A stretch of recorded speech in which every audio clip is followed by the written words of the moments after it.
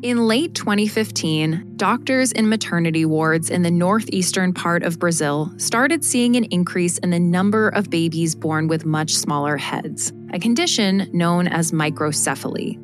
Microcephaly can be caused by different genetic disorders, certain drugs, and infections, so it's not uncommon for a doctor to see a case every so often. But all of a sudden, doctors in this part of Brazil were seeing babies with microcephaly around 20 times more often. What we now know is that this rise in cases of microcephaly was caused by Zika.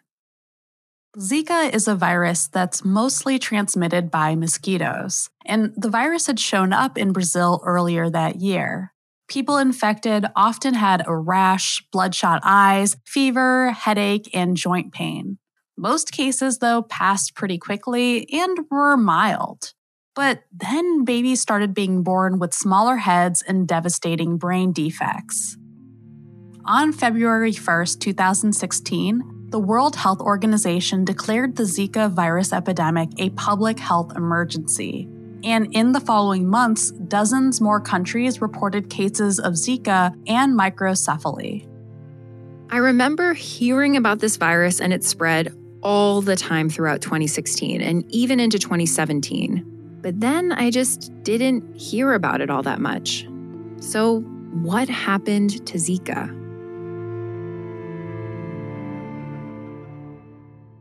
Welcome to Tiny Matters. I'm Sam Jones, and I'm joined by my co-host, Deboki Chakravarti. Compared to 2015 or 2016, cases of Zika have gone down a lot. And we'll talk a bit about why scientists think that is later in the episode. But Zika is still out there, and it's still dangerous. And thousands of children and their families continue to be impacted by the devastating effects of the virus to this day. Today on the show, we'll hear from a scientist who's been working with children with congenital Zika syndrome since the outbreak. And we'll also talk with a journalist who has been in communication with some families who are feeling left behind. But let's start with Zika virus itself. Although it wasn't on most people's radars until 2015, it was actually discovered way back in 1947 in a monkey living in the Zika forest in Uganda. And for decades, it was considered pretty non-threatening, especially when you look at other mosquito-transmitted viruses like West Nile, yellow fever, and dengue. For comparison, dengue hemorrhagic fever killed hundreds of people in Brazil every year. The first known Zika virus epidemic was in 2007 on the islands of Yap in the Western Pacific. All reported illnesses were mild. Then in 2013, an epidemic broke out across the French Polynesian Islands with more than 30,000 cases, some of which caused neurological complications, including Guillain-Barré syndrome, a rare disorder where your body's immune system attacks your nerves, causing weakness and tingling that can spread and lead to total paralysis. A retrospective study a few years later also found an unusual increase in brain malformations and severe microcephaly in fetuses and newborns following the epidemic. But it wasn't immediately noticed at the time. Zika continued to spread from there, reaching Brazil in 2015, the first time it was documented in the Americas. And then it spread to many more countries, including the US. So when doctors started noticing all of these babies with microcephaly, they were of course alarmed and started looking for answers. They needed to figure out what could have caused it. They talked with the mothers of those babies to see if there might be something that they all had in common. And many of the mothers reported having a skin rash when they were pregnant. Remember, a skin rash was already known to be a common symptom of Zika virus. Then, a doctor collected amniotic fluid from women who were still pregnant, whose babies had just been diagnosed with microcephaly in the womb. And the doctor found Zika virus in that amniotic fluid, which meant that it was able to cross the placenta, to go from mom to baby. And these were the first bits of evidence linking Zika to microcephaly. By May 2016, scientists had collected enough data to confirm that Zika could cause microcephaly and that it was neurotropic, meaning it preferentially attacked the nervous system. And by 2017, congenital Zika syndrome had been characterized to include brain, hearing, and eye abnormalities beyond microcephaly.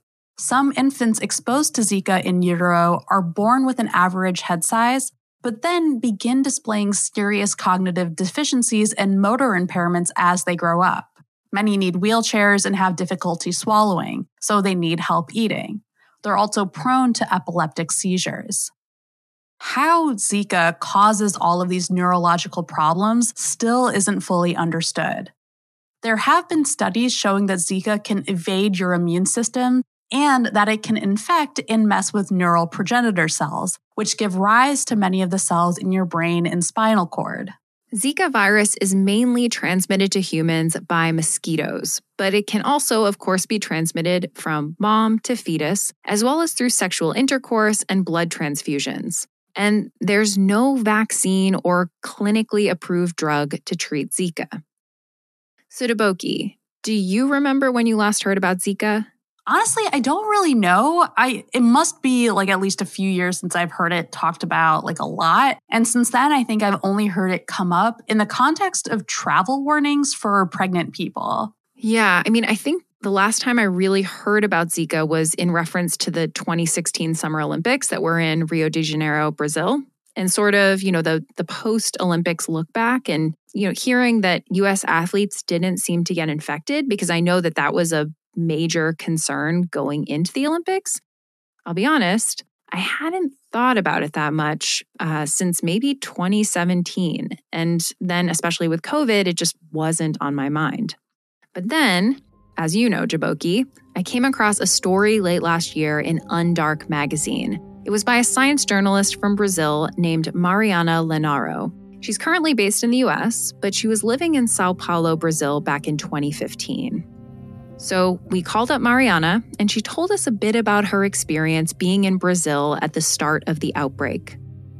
The media started covering that immediately, and the images we saw on TV were of these waiting rooms in children's hospitals with all of these children with a smaller head. So it was really shocking to see. Everyone was just scared. It was like the atmosphere was of kind of panic. Women who were getting pregnant were very worried. People were started delaying pregnancy plans because of this. Mariana told us that during the initial months of the surge in microcephaly cases, she was almost exclusively covering Zika. It was all she was writing about. And then in 2017, she moved to New York to do her master's in science journalism at Columbia University. At the end of the program, she had to write a thesis and chose to do hers on Zika. So at that time, it had already been kind of forgotten by the mainstream media. And at that time, I had the chance to actually go to Recife in the state of Pernambuco, which was one of the most affected places, and actually talk to these mothers and talk to these doctors who were the first ones to observe that surge. And that was when I had the chance to see with my own eyes what these families were going through. Some of them were more impacted than others. And then these mothers were saying to me that they had the impression that when this first started, there was a very intense media attention on them. Several researchers were going after them to ask them to participate in clinical trials. And at that time in 2017, they were already feeling kind of abandoned, all this attention happened, but nothing came from it. We're here, we still don't have proper access to all the multidisciplinary care that our children need. So that kind of stuck with me. Then last year, in 2021, Mariana received a fellowship that would allow her to explore those conversations further. She hadn't been able to stop thinking about the Brazilian families of children with microcephaly who she'd met a few years before, and how the COVID-19 pandemic may be affecting them. When everything closed up because of COVID, I thought, what happened to those children? Are they staying home? Are they not going to these therapies that they need so much? Mariana contacted some of the families, and as she began to interview them, the initial focus of her story shifted from the impact of COVID-19 to other experiences that left these families feeling forgotten, namely participating in clinical trials in Brazil, but not having scientists and physicians follow up. She told us the story of one of the mothers she interviewed, who's actually the head of an association for families of children affected by Zika in Midwest Brazil. Her daughter has microcephaly, and she participated in a clinical trial, and she had to go to the hospital multiple times to be tested for this trial. And then after a few months, the tests had ended. She saw on a social media post her daughter's doctor saying that the article with the results of that trial had been published by a scientific journal. And then she reached out to him to saying that she wanted to be informed of the results, if he could send her the article. And then what he told her was that the article could not be publicly shared because it wasn't an open journal, and that it was in English, so she would probably not understand it anyway. And she felt deeply disappointed with that response. She felt she was being underestimated. She felt she had been used because she had gone through all that trouble so that her daughter could participate in the trial, hoping that the study would find something that could help her and other children with the same condition, or learn something to maybe be implemented in the future. I can only imagine how upsetting it would be for a parent of a child who has put so much hope into a clinical trial and then sort of felt like they were just left in the dark. But this story and other stories are way more complicated than this person was bad or this person was good.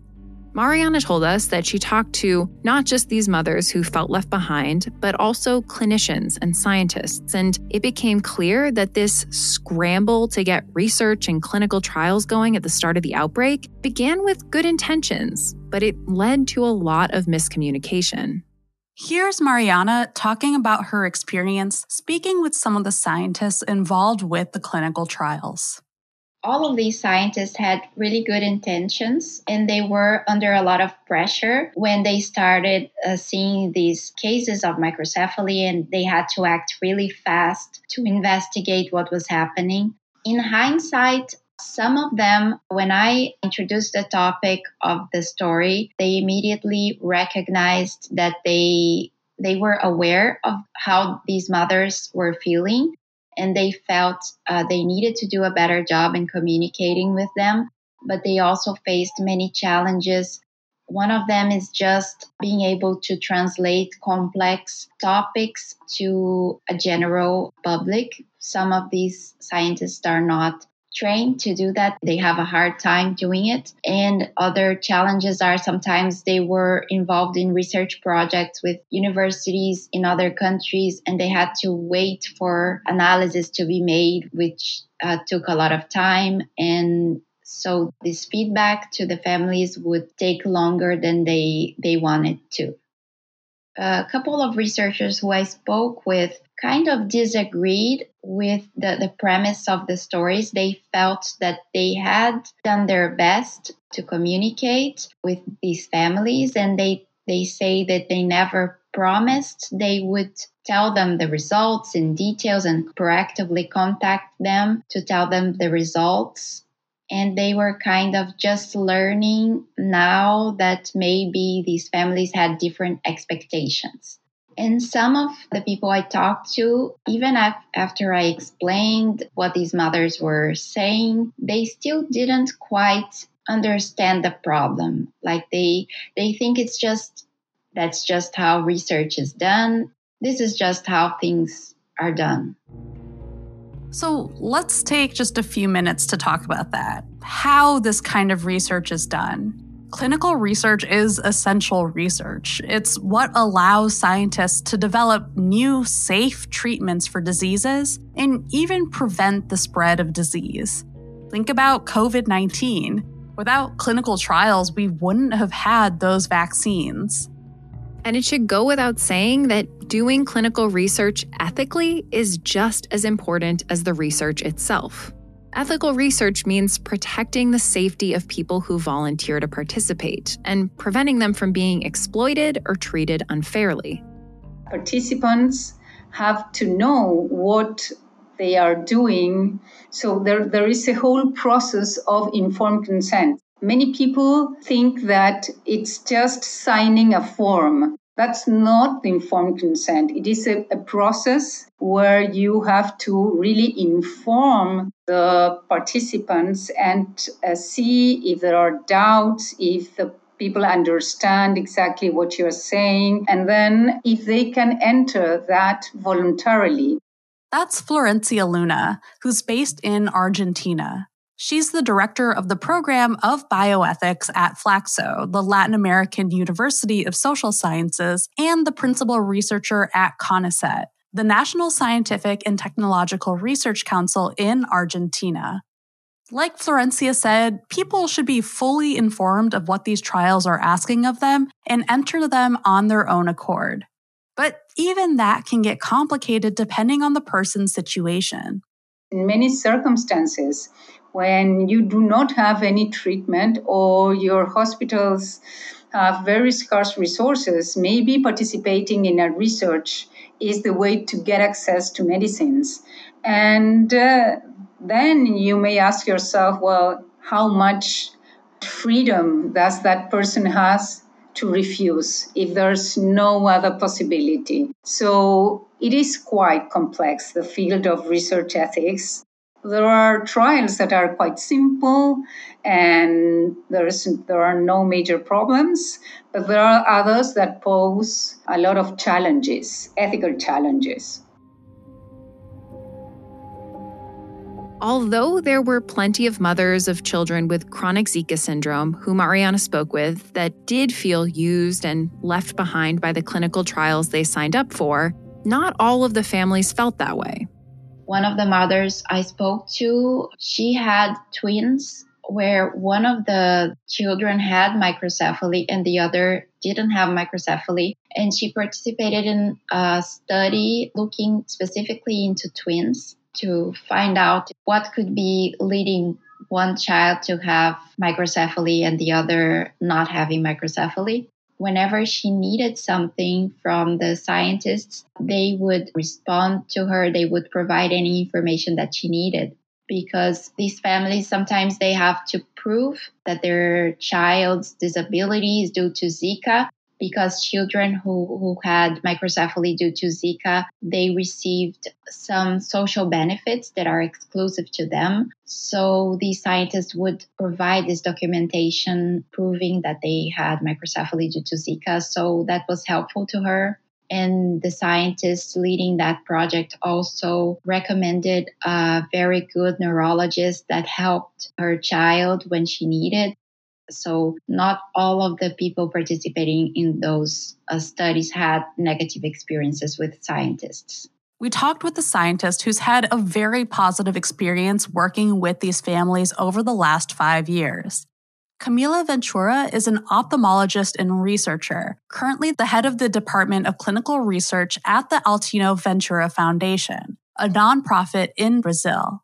Camila is committed to eradicating healthcare disparities through her work on congenital Zika syndrome. In 2015, she was one of the first doctors to witness the eye damage caused by Zika. I was examining these babies, and there were a few, at that time, maybe a couple, that had severe microcephaly. And the nurse said, can you please screen these babies? We don't know what they have. We already ruled out our well-known congenital infections, and we don't know what this is. I went and I examined and I saw these lesions in one of these children's eye. And I said, this is so different from what I know. I don't know this. So I was very interested in finding more about this. That same week, she received a call from neuropediatrician Vanessa van der Linden. At the start of the Zika outbreak, Vanessa was seeing babies born with brains that were much smaller than average, but that also had fewer folds. The squiggles that you typically see all over the brain, those weren't there, or there were far fewer of them. Vanessa called up the Altino Ventura Foundation, wondering if Zika was affecting the eyes. Camila told us that because the eyes are an extension of the brain, diseases that impact the brain also often affect the eyes. Within 2 days, they'd examined 80 children with microcephaly and found that many had eye issues. From there, Camila and her fellow researchers at the Altino Ventura Foundation teamed up with psychologist Ann Wheeler and her colleagues at Research Triangle Institute, or RTI International, based in North Carolina. They received grant money for a 5-year project to study the neurodevelopment of children with congenital Zika syndrome over that time. The families come in 4 times per year. 2 of those visits are focused on the caregivers, who are asked about their physical and mental health and if they're feeling supported by their community. The other 2 visits are focused on the children, who go through an extensive assessment.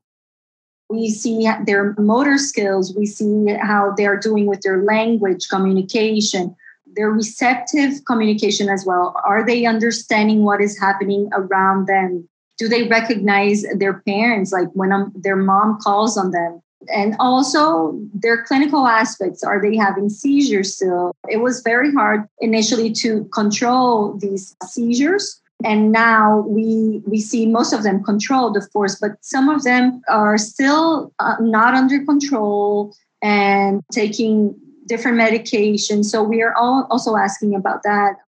Camila told us that about 1/3 of children with congenital Zika syndrome have an ocular lesion, a clump of cells on the backs of their eyes. And over 95% of those children have a visual impairment.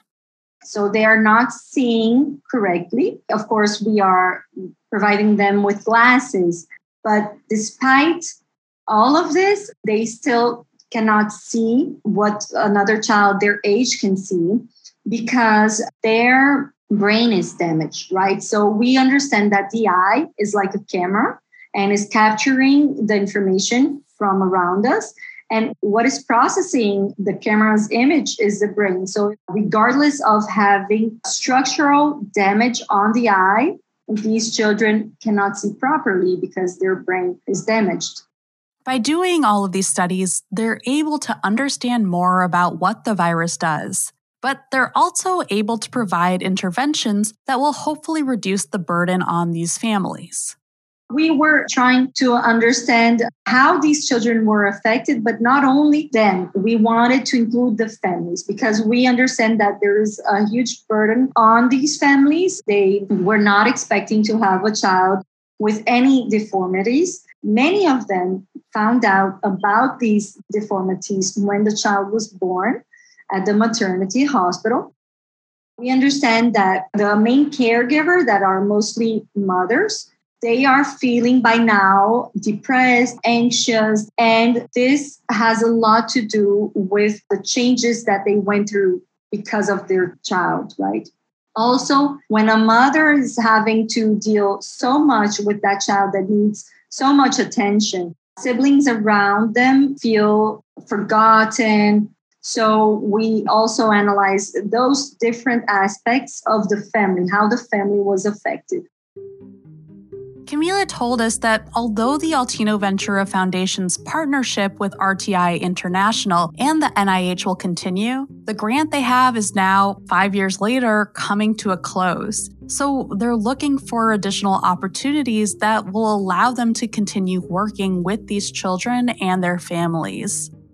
We are now open to finding new partners and applying to new grants to continue helping these children. We feel co-responsible for these children. I feel committed and I do want to keep on helping and I don't want to let go. So we are really trying to figure out how to maintain the assistance, the medical, clinical, and also the social part of it, because it's so important to provide them with dignity, right? We want them to feel that they belong to our community, that they belong to this world. These children, they are so vulnerable, and they are really in a situation where we It's hard. It's emotional, right? I feel like they're my children and they're not.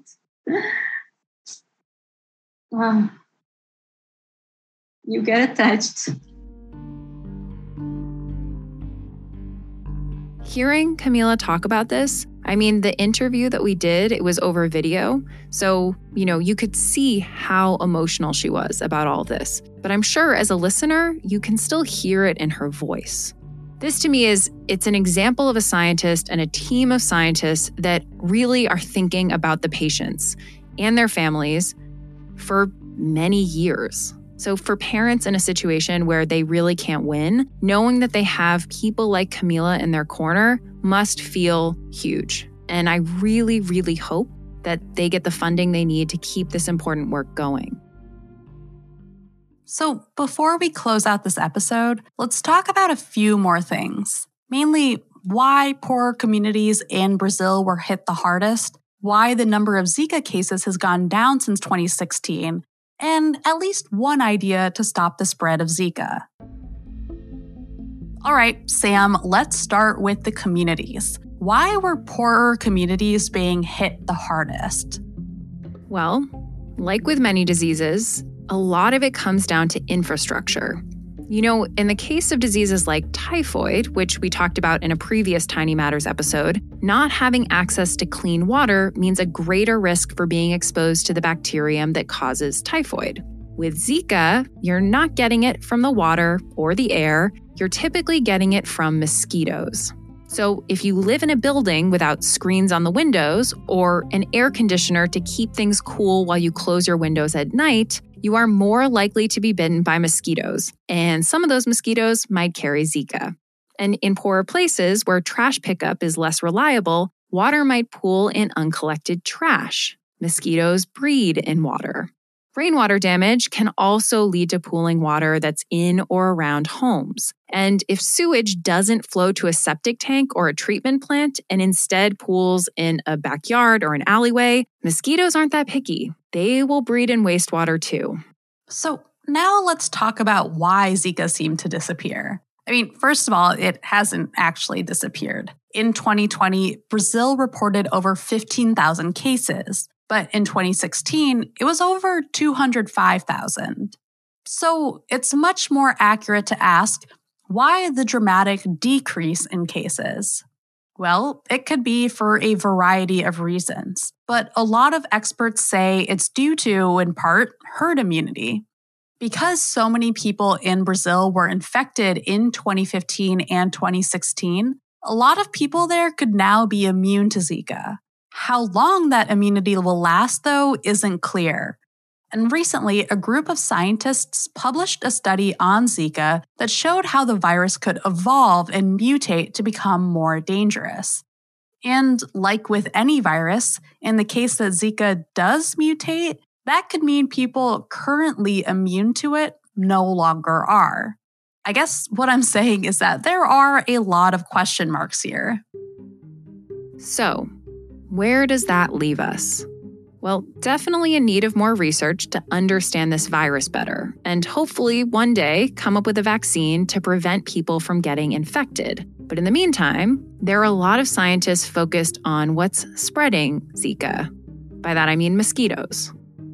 In May 2021, after a decade of fighting for regulatory approval, the first genetically modified mosquitoes were released in the Florida Keys.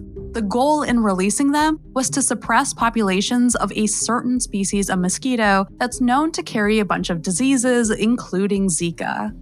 The genetically modified mosquitoes are all male, and when they mate with females in the wild, they pass on a gene that will kill any of their female progeny while they're still in the larval stage, ultimately reducing the overall mosquito population.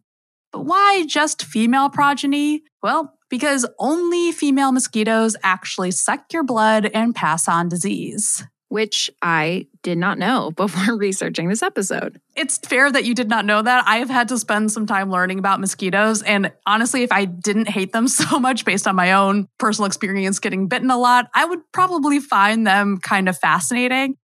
we should say that there are some people who are not a fan of this kind of approach because of the potential impact of having fewer mosquitoes in the ecosystem. There are, for example, birds that like to eat mosquitoes. So if you kill off all of these mosquitoes, you're potentially reducing how much these birds have to eat. But just a couple months ago, the same company got the green light to release another 2 million of these mosquitoes in both Florida and California. It'll be interesting to see if this kind of approach really works. And I'm not going to say if I'm like super pro or con because I really want to see the data first, but I will say that this is an alternative to insecticides, which are still used a lot and some of which are definitely not good for us. Plus, the massive amount of insecticide that's used to control insects in the US has led to mosquitoes that have evolved to become resistant to them, kind of like antibiotic resistance, but mosquitoes, which, maybe that would be a cool episode. So who knows? But for today, that's a wrap on Zika virus, which means it's time for the 60-second science show and tell. If this is your first time listening or you didn't listen to the previous episode, the 60-second science show and tell is really an opportunity for Deboki and I to each get 60 seconds to share something, whether it's science news or just like a weird tidbit that we learned. Who wants to go first? Do you want to go first? Do you want me to go first? I can go first. I'll go first this time. I think I made you go first last time and did not give you any choice at all on the matter. So. Okay. Ready? Go. So today I am sharing an article that I read and that I read like a few weeks ago, and it's just really stuck with me and it felt really relevant to the topic of our episode today. And the article is called The Pregnancy Gap by Jennifer Cousin-Frankel. It's a news article in Science. So Science is a journal, but this is not like a journal article. It's geared towards a public audience. And like I said, I've had it on my mind for a few weeks now, and it's about how hard it is to navigate what medications are safe to take when you're pregnant and what kind of effort is being put in towards developing studies that will hopefully make it easier for people to make choices about what's best for them and their fetus. And, it's just really stuck with me because I think one of the weird things about pregnancy to me, like when I think about it just like as an abstraction, is that it's so common, but there's so many things about it that are really uncertain and really hard to navigate in terms of the choices and risks that are built into it, just because we don't actually even know that much about it, again, despite how common it is. And so, studying pregnancy is super fraught because, it's pregnancy. There's this like child that is hopefully going to come out of it at the end. So studying these things it's really difficult. So I really appreciated this article and I would recommend reading it if you are curious about kind of what makes it so fraught and how people are thinking about trying to overcome those challenges. That's so interesting. And it's so true, right? It's like something that's, of course, so commonplace in a sense, like all of us are here because it happened, right? Yeah. I think about that all the time. It's like every single one of us is a proof that pregnancy has happened. Right. But when, we could go into it, but the more that you look at sort of like pregnancy research or sort of the lack thereof and the lack of understanding, it's very obvious that certain things were not maybe prioritized by the scientific community for a very long time and still aren't necessarily, but at least, with articles like this and things that are more geared towards the general public's understanding, hopefully we'll reach a point where people are asking more of these questions. And that requires funding to answer some of these questions. Yeah. It's like when I was thinking about, what we were talking about today, like Zika and like, these women who are trying to navigate what's right for their child and trying to understand, what these studies have told them, these studies that have involved them and their families. I feel like that's what, like, it reminded me so much of this article because so much of it is about like agency and like having agency over your body, having agency over the information that people get from your body and like trying to just understand what are the choices that are out there? Being a parent is so loaded with all of these, these expectations, but also like people are very open about judging parents about the choices they make. But it's because we're all making choices in a really imperfect system of like, we don't know. Yeah. Just, it's so hard to figure out. So, yeah. Well, thanks for sharing, Deboki. That's very interesting. And I'm definitely going to read that article. So I guess I'm up. Yes, it is your turn. Okay. Do you want to count me down, I guess? Yes. Ready, set, go. Okay. So I'm going to talk about something completely unrelated to the Zika episode, something just a little out there that I thought was kind of cool. My 60-second science show and tell this week is about a species of gecko versus venomous scorpions. So geckos typically are not known for being super fast or ferocious, and they kind of, typically when they feed, they'll do this sort of lunge and grab and chomp. But apparently for this species, when it comes to scorpions, it's a whole different story. So they do this thing called shake feeding, where they will bite the scorpion and then thrash around and slam it into the ground. And this is not something that geckos are known to do. And it's very specific. And so, other animals will use thrash feeding. So I didn't know this either, but dolphins apparently thrash feed when they eat octopuses. They'll whip them around and then throw them up in the air and then eat them. Very depressing. Sorry. I love octopuses, but it is what it is. So the thing they're doing is they're shaking it around and eating it? Yeah. Yeah. They're thrashing it around to kill it and then eating it. What if they're making a scorpion smoothie? I know, right? Yeah, it's pretty intense. The animal kingdom is ruthless, is what I'm saying. Do you know if there are any videos of this? I want to look it up now. Dramatic slow motion video. Good. I only want dramatic slow motion video. I am watching a video of this happening. There's a scorpion chilling until a gecko just launches at it and it's just wildly shaking its head back and forth. It was so fast.